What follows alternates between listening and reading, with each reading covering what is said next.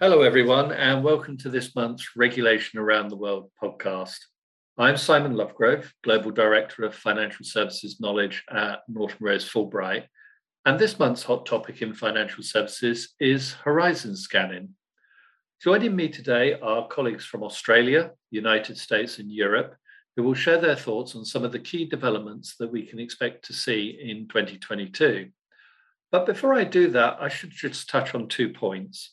First, in next month's Regulation Around the World update, we will touch on the financial services regulatory aspects concerning the sanctions that have been issued in response to the terrible events in Ukraine. In the meantime, on our Regulation Tomorrow blog, we have issued a couple of helpful postings covering the governance considerations for regulated firms. Second, I just want to spend a couple of minutes focusing on some of the key reforms this year in the United Kingdom. When you look at our Around the World update, there's a lot going on in the UK, and the same can obviously be said for a number of other jurisdictions too. A key UK reform, which has been the subject of previous podcasts and will also be the subject of future podcasts, I'm sure, is the UK Financial Conduct Authority's proposals for new consumer duty. At the core of the proposed new rules is a new principle for business that a firm must deliver good outcomes for retail customers. The FCA expects to make new rules by the 31st of July this year, which would likely come into force in 2023. The scale of change required is challenging on a number of levels for firms, and there's no easy shortcut to compliance.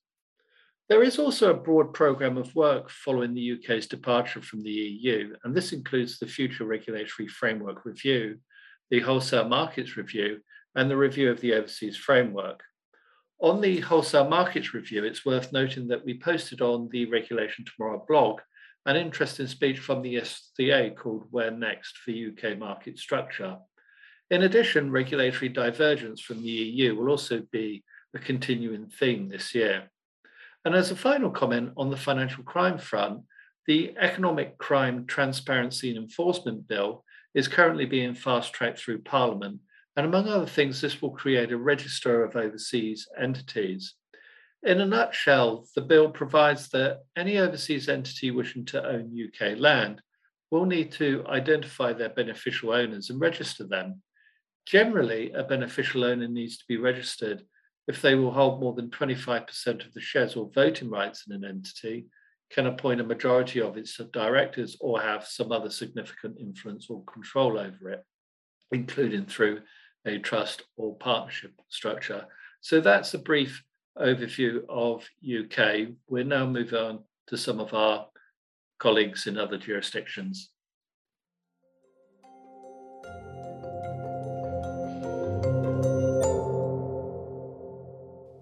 In this section of our podcast, I'm very pleased to be joined by Stephen Howard, a partner in our financial services group in our New York office.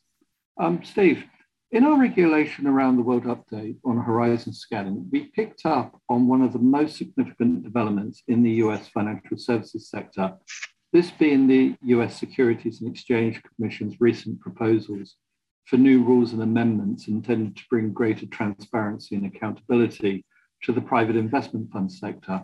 Steve, to begin with, for those listeners who may not be familiar with what has happened, can you start by summarizing some of the SEC's proposals?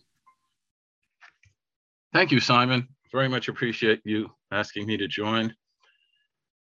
This regulation is very important regulation for private funds in the United States. To mention it out, it affects over 5,000 advisors of private funds and over $18 trillion of assets in private funds in the US. So it is a once in a decade proposed set of regulations, which has sweeping effect and surprisingly has not received much press or publicity here in the US.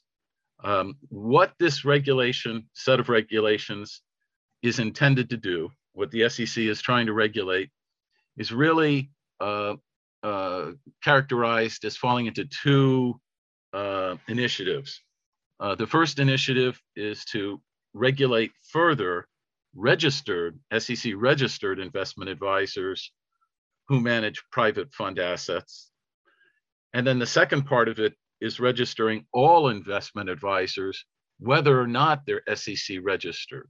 So unregistered investment advisors are also very definitely covered by this. And I think that's one of the main reasons why there hasn't been that much comment on this. I don't think most of those unregistered advisors are sufficiently informed of these SEC developments, so they don't know what's coming. So all the more to the purpose and the importance of podcasts such as this. So to spend just 2 minutes on characterizing the details of these two parts, the first part being registered investment advisors to private funds. If this rule is adopted as it's proposed, all registered advisors would have to issue quarterly reports, which for the first time in the US would standardize all fees and expense informations for private funds. So they would look very similar to prospectuses for public funds for the first time in the United States. That is hugely important. It has a lot of detail on bringing clarity to how investment performance fees would be calculated, and it standardizes all the costs so that for the first time in the US, private funds can be compared to one another. So very, very big change. There are two other changes for registered advisors. An annual report that's audited by an independent public accountant would be required. That's never been required across the board. It is for some funds, but now all private funds would have to have an annual audited financial statement.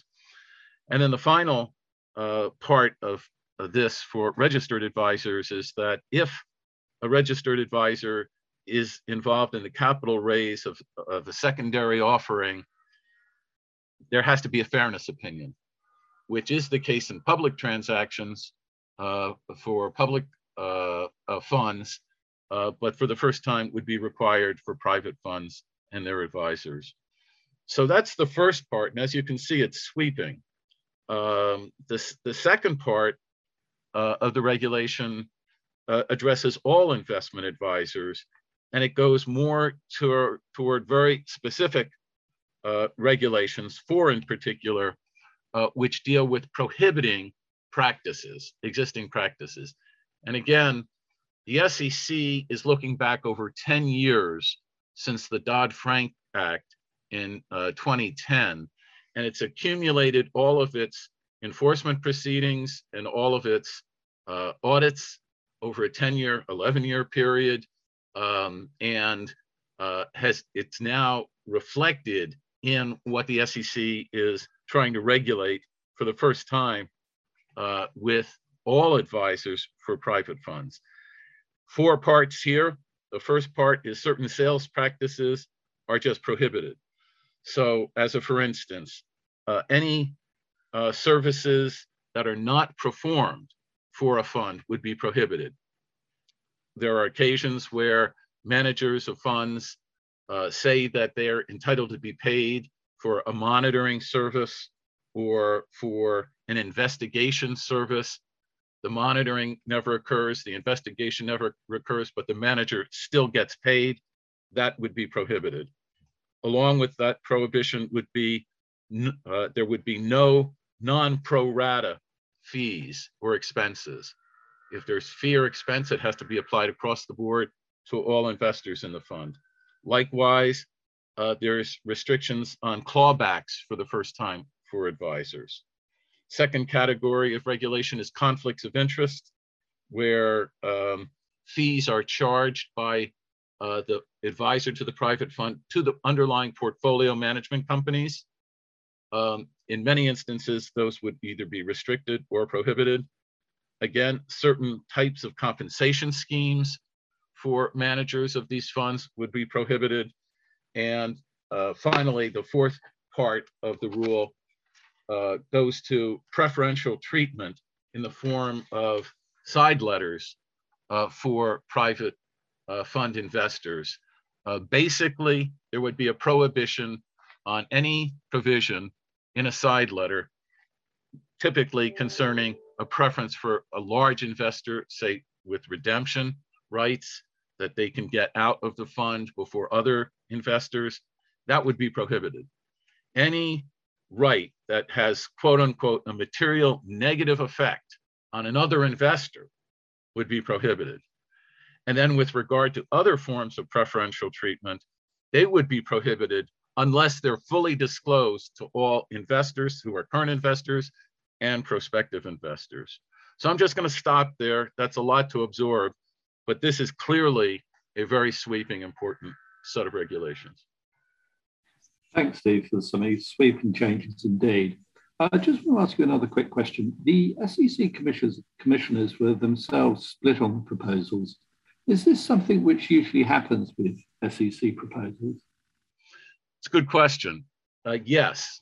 Under the Constitution for the SEC, it has both Democratic appointees and Republican appointees. They often split on a once in a decade set of regulations like this.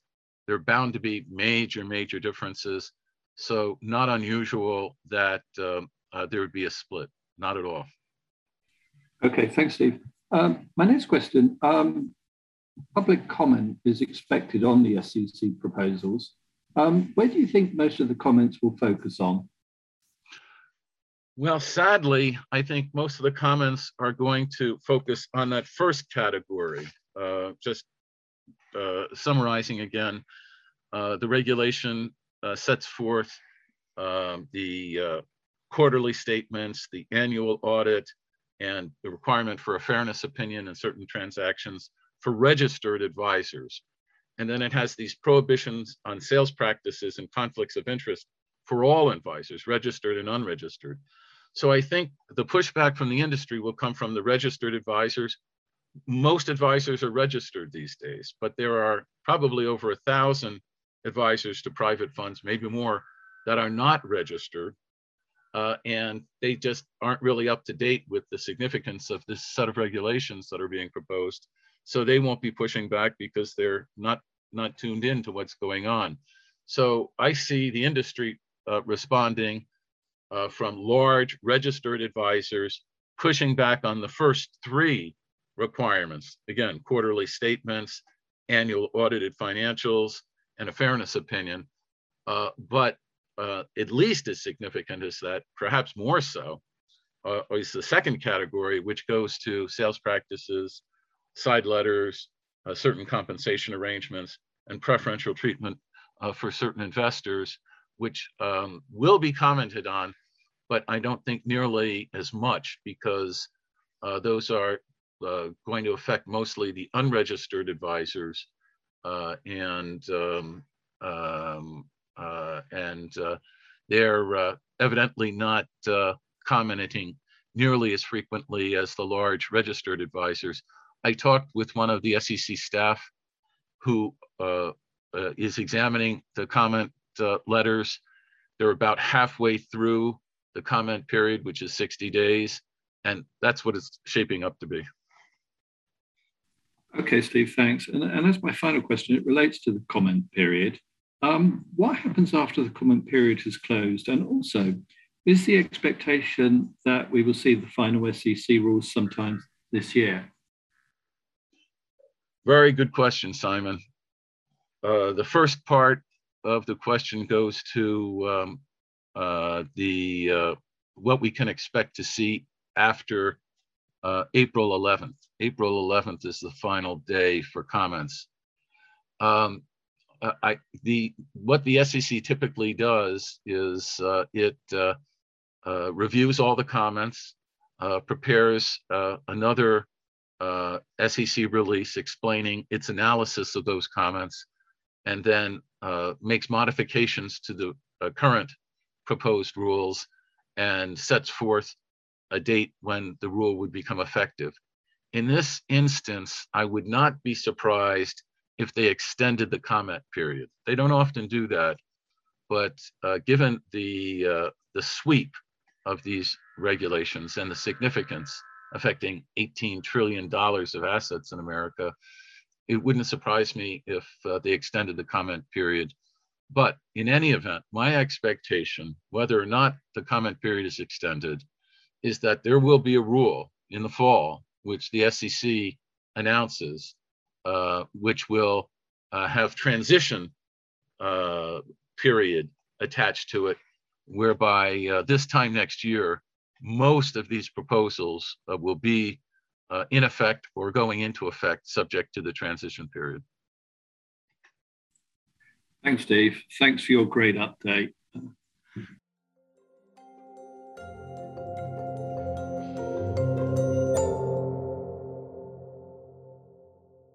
I'm now delighted to be joined by John Arland, a financial services partner in our Sydney office. Looking at this month's Regulation Around the World update covering horizon scanning, it's very noticeable that there will be a lot going on in Australia this year. From a cross-border perspective, perhaps the biggest news from Australia is the new regulatory and tax framework for the corporate collective investment vehicle.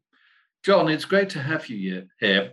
Could we start? Could you tell us a little bit, our listeners, a little bit more about some of the opportunities that this new regime presents to global investment managers?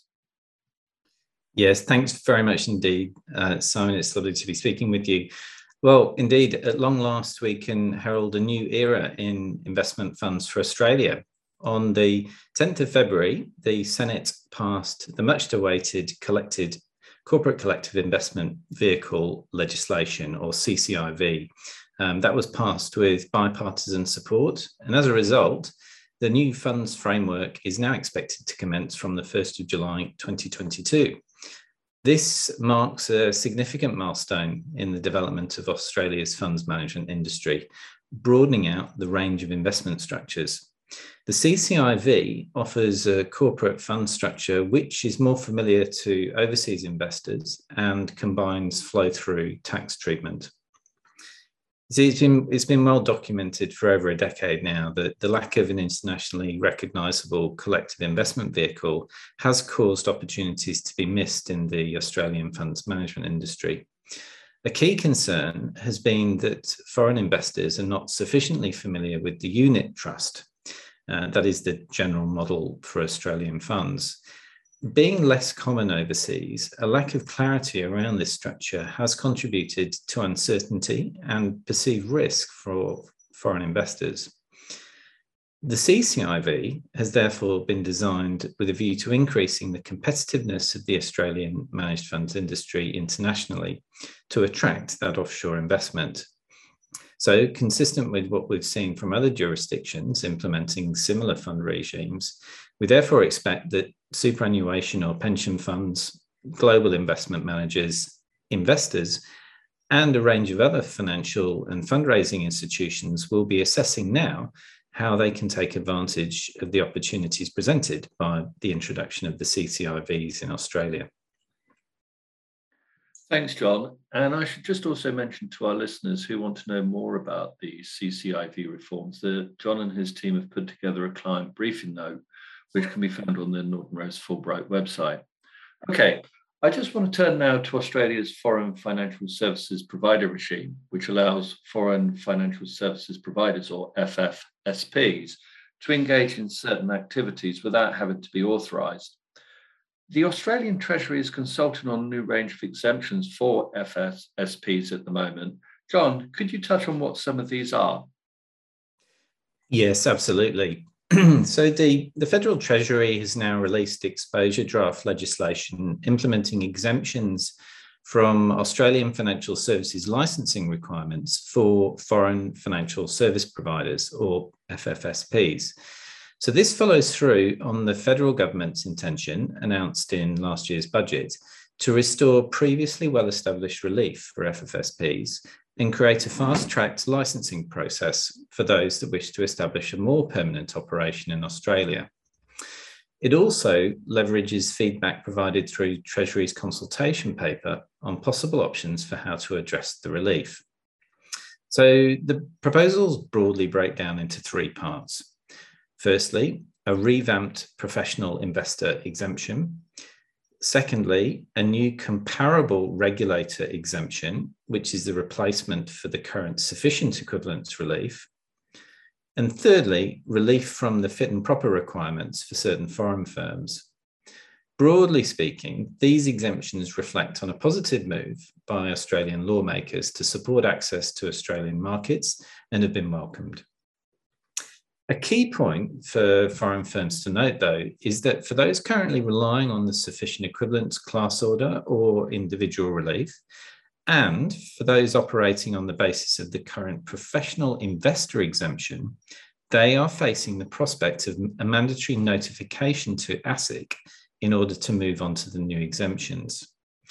The timing of this notification process and when ASIC will be able to process notices will be particularly critical for FFSPs for whom the current relief is scheduled to expire at the end of March 2023. Thanks, John. That's a really interesting point regarding mandatory notification. And finally, individual accountability continues to be a hot topic in a number of jurisdictions. And I hear that changes are happening in Australia. So, John, as a final question, can you give our listeners the headlines regarding the new Financial Accountability Bill? Absolutely, thanks. So FAR, F-A-R, or the Financial Accountability Regime, is the federal government's response to recommendations from the Hayne Royal Commission to extend BEAR, or B-E-A-R, the Banking Executive Accountability Regime.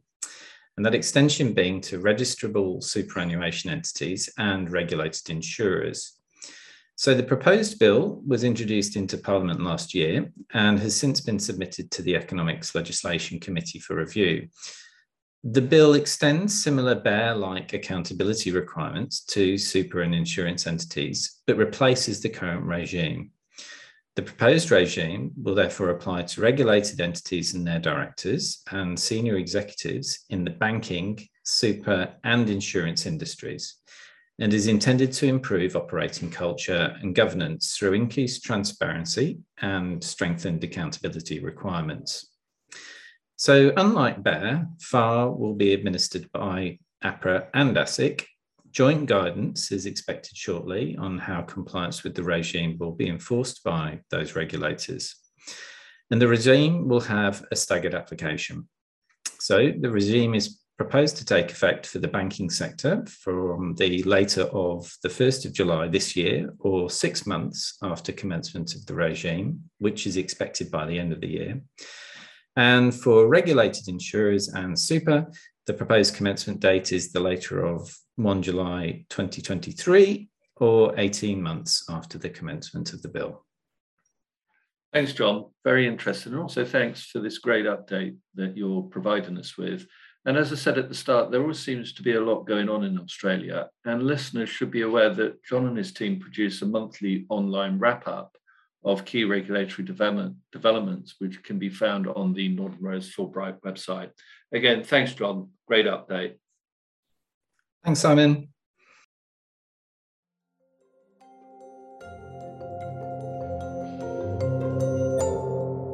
In this part of our podcast, I'm very pleased to be joined by Anna Carrier from our Government Relations team in Brussels. Anna, 2022 will be a significant year for the European Union in terms of the development of EU financial services legislation. And to start off with, in the prudential space, a key reform on the horizon will be the changes to the CRD4 and CRR to take into account the final Basel III reforms. One of the key changes will be a new requirement for certain non-EU firms to set up an authorised branch in the EU. Can you tell our listeners a little bit more? Hi, Simon, and yes, of course. So just perhaps by way of quick background, the European Commission published legislative proposals for the implementation of the final elements of Basel III package in November last year as part of the so-called banking package. The proposed legislation is currently undergoing review by the European co-legislators, and this is still in a relatively early phase. So the package is quite broad and almost warrants a separate session to go through it in any sort of detail.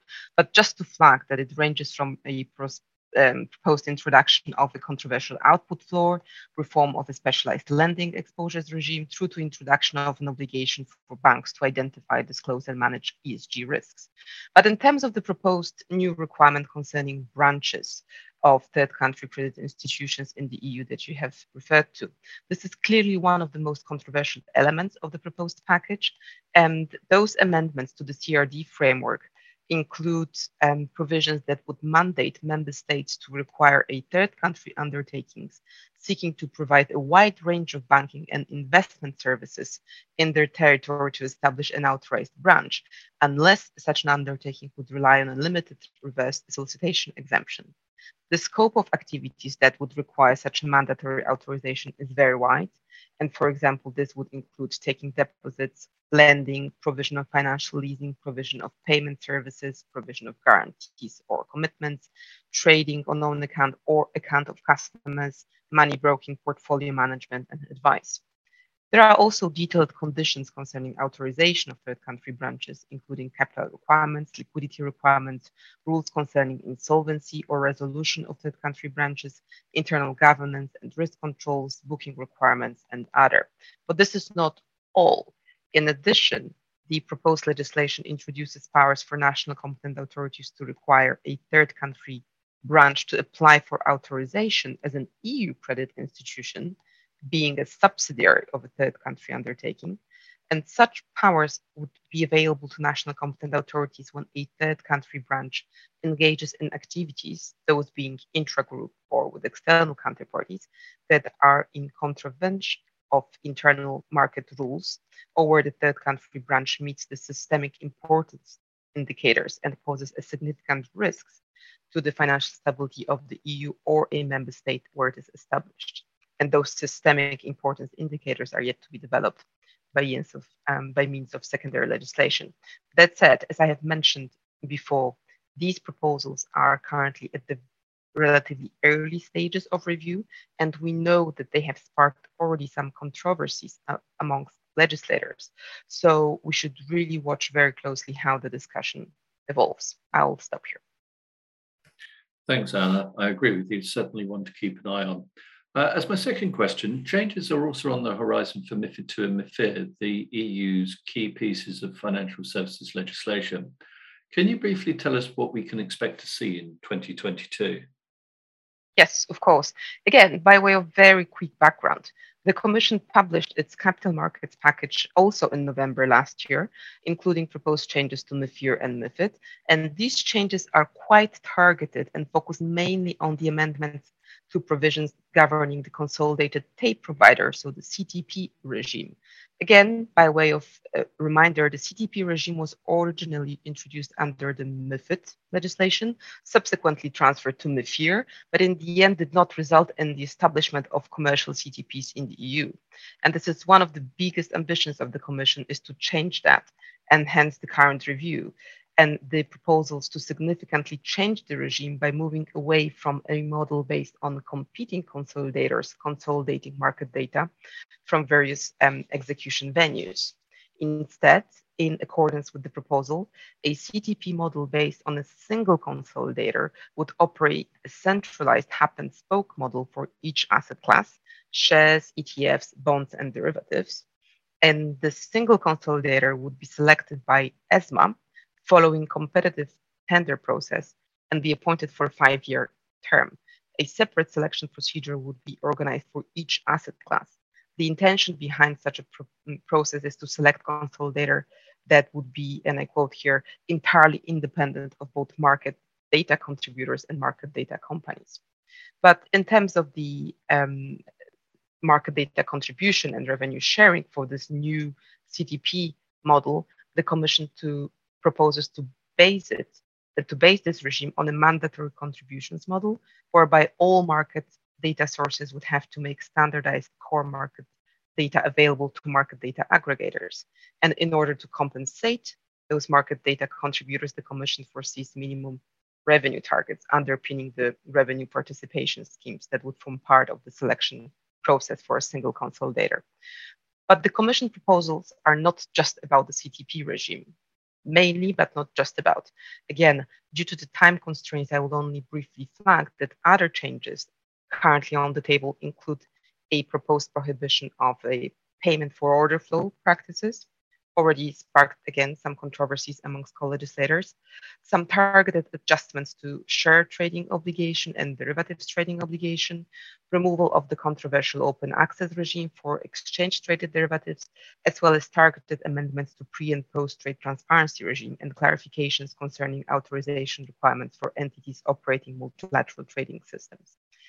I will stop here, but we can expect intense discussions of the Commission's proposals in the course of this year. So again, something to monitor very closely. And prospectively, by the end of this year, we might actually see some agreement between the co-legislators. So to watch out for.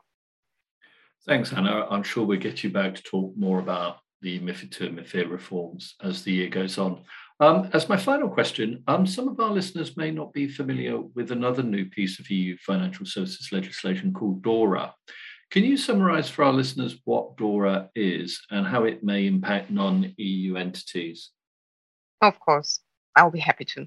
So perhaps starting with explaining the acronym. So DORA stands for Digital Operational Resilience Act, a piece of legislation proposed by the European Commission in September 2020 as part of a so-called digital finance package.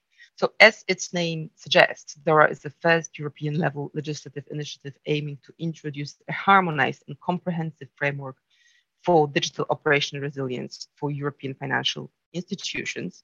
And the intention behind DORA was to address gaps in this European sectoral financial services legislation, which to date provided for fragmented approach to operational resilience.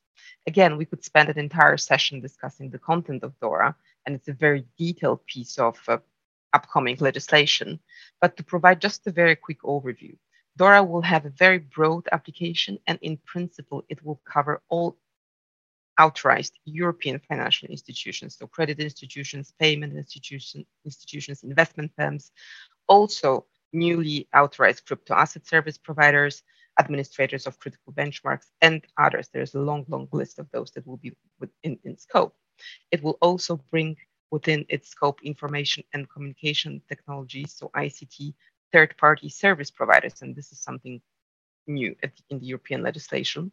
So while the entities subject to DORA include European authorized persons, we all know that a large number of such companies are members of international, sometimes global groups, which often apply a holistic approach to operational resilience.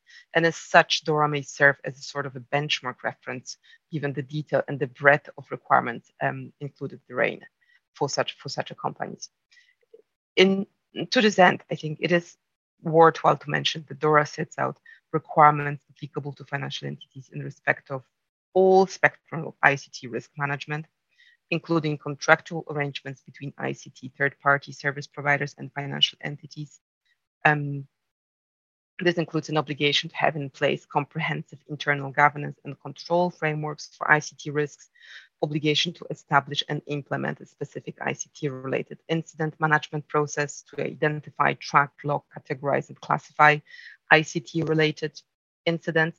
And as mentioned earlier, one of the objectives of DORA is to provide a framework for a principle-based management of ICT third-party risks, covering everything from documentation and record keeping, pre-contractual analysis, information security, audits, termination rights, and exit strategies. So it's really, really packed in detail. DORA is currently going through the final phases of legislative review, so we should see it being adopted very shortly. There will be some transition time before the provisions will become applicable, but it won't be very long, most likely around 24 months. So the time to start preparing for its application is now. Thank you. Thanks, Anna. That's really, really helpful, and also lots to look out for from the EU this year.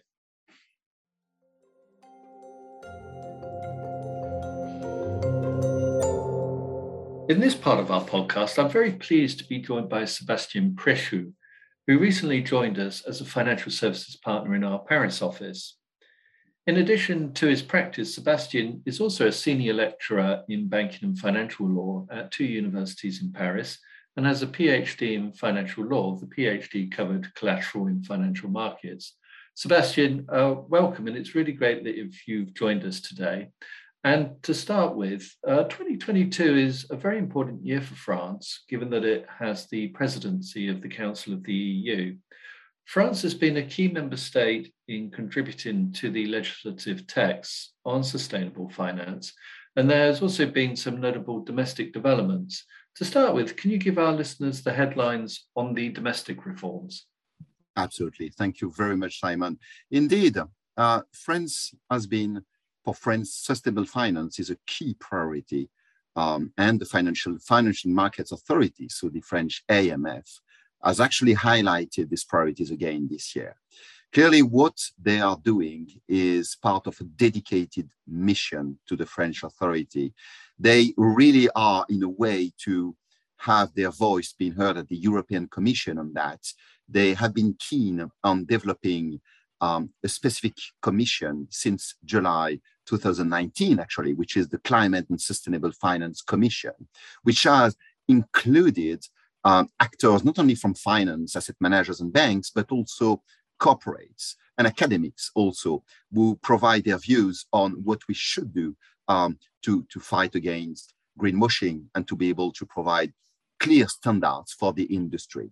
So clearly, the mission of this commission is to convey messages to the EU, but also to ensure that the transition of financial markets towards really a carbon neutral economy. So they are really here to provide clear guidance, policies, procedures to all the actors, also to help them, notably on something quite difficult to implement, which is the Article 8 of taxonomy regulation on the reporting requirements. And a lot of asset managers currently are really working hard on this implementation. Some of them actually have green labels, like the Amundi Asset Managers and others. They will have these labels which enable them to be actors in the proactive, also in the greenwashing fight. We should also stress that the AMF has created specific modules for the knowledge of professionals. They have training, they have certifications on that. So really a specific core of regulation, which makes sense because actually France was pioneering on that and had a specific regulation, including before the EU taxonomy. So I would say that asset managers and some corporates were already ready on that, but obviously they still have a lot of work to do. So really French authorities is helping them to phase in that. Thanks, Sebastian. That's really interesting. I just now want to move to something different. Whistleblowing. The subject continues to attract a lot of attention, and I believe that changes are on the way to the whistleblowing regime in France. Could you tell us a little bit more about that? Absolutely, Simon. France had also a pioneering role on that because France was among the 9 of the EU member states to offer a framework on whistleblower protection, according to the European Commission. So now we're in the process to indeed adopt the European Whistleblowing Directive. That's at the level of the French Parliament. That is expected very soon. So we already had this framework, and what we tend to do in France on that implementation would really to maintain the same level of guarantees, to go a bit more far in the implementation with the institution of what we call the Defender of Rights to Whistleblowers, which is really protected by, as a principle of French law. So that's really high because that's at the level of the fundamental rights under French law. So which means a lot of protection, including before courts. And also if we have tomorrow a law which would be passed to the parliament, but against that principle, that would not be possible to adopt that law. So that's really a strong protection. And the other types of protection would go certainly beyond, I would say, the European protection, would be that it's cross-sector. So that's not just for finance, that's not just for asset manager or insurance, that's really cross-sector for any type of industries. And also the whistleblower is protecting against what he may have heard, including outside the corporation itself. So that's extremely broad. So that's, I would say, a broader interpretation, a broader scope of protection of whistleblowers. And again, they have a specific defense in France through the Defender of Rights, which has also itself guarantees of independence which are constitutional rights. Thanks, Sebastian. And as a final question, I just want to pick up something with you that we discussed earlier. That's on the topic of crowdfunding. That's a subject our lawyers, including yourself, advise on. And in particular, can you tell us about the impact of the application of the EU crowdfunding regulation in France? For example, did it change anything to the pre-existing domestic framework? What are your expectations of the impact of the EU regime on the French market? Well, that's a very interesting question because France here had a crowdfunding regulation before the EU, such as other EU countries. And they have actually almost implemented that framework. And this will provide some changes. The market was quite active in France since it has been set up. In a nutshell, you do have a change in a way that you had domestic regimes in France. There was investment services providers. These investment services providers will need to apply for a specific status, which is the EU status, if they want to provide services throughout Europe. So they cannot continue just being investment services providers, and they're in the way, most of them, to currently apply for their new status to be able to passport their activities in Europe, which is really the great news of that, is that the ability to not to stay within the limits of France, but to be able to cross-border the activities in Europe. So they are in the process, these providers, of applying for their status. But you also have specific domestic statuses, which are what we call the crowdfunding advisors, the CIP, and the crowdfunding intermediaries for loans. So the crowdfunding advisor, the domestic status, doesn't exist anymore. So clearly, this type of actors will need to apply for the EU status. And you also have the crowdfunding intermediaries, we are active exclusively on loans. They also will have to apply for the EU status. They can remain within the domestic regulation, this one, but it means that it will be extremely limited because they will not be able to passport their services. And most of them will certainly apply for their new status. So that's a change in a way that all these actors of crowdfunding are currently on the way, and they have until November to do that, applying for the new type of license, which will again enable them to passport the services throughout Europe. Now, it changes something in terms of limitation. You have thresholds in the European regulation in France related to what you can propose in terms of offers per project. There was a limitation in France for equity, which was 8 million euro, which actually has been lowered by the EU regulation to 5 million. It means, does it have a practical impact? Not so far as I understand it, because most projects were clearly at the level of 5 million or below. For some projects, it may, which means that new projects will have to comply with the new limitations.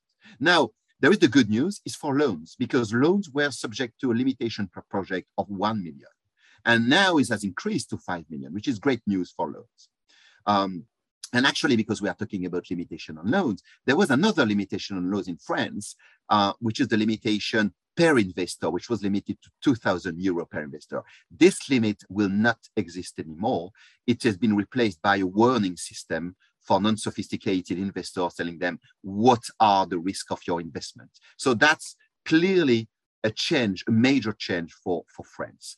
But the most important change for all the EU jurisdiction will certainly be the ability to passport the services throughout Europe. Now, I would add one thing, Simon, is what we are now expecting in terms of change, but that's related to the MiCA regulation, is to see what will be the sort of crossing this regulation with MiCA regulation, i.e. the ability in the future to be able to register securities which are intermediated through these platforms on blockchain. This is really what we are expecting now, because there is a French regime on blockchain, but as we know, there is a pending regime in the EU on blockchain. So how this regulation will cross with each other, this is really to be followed in the next coming months.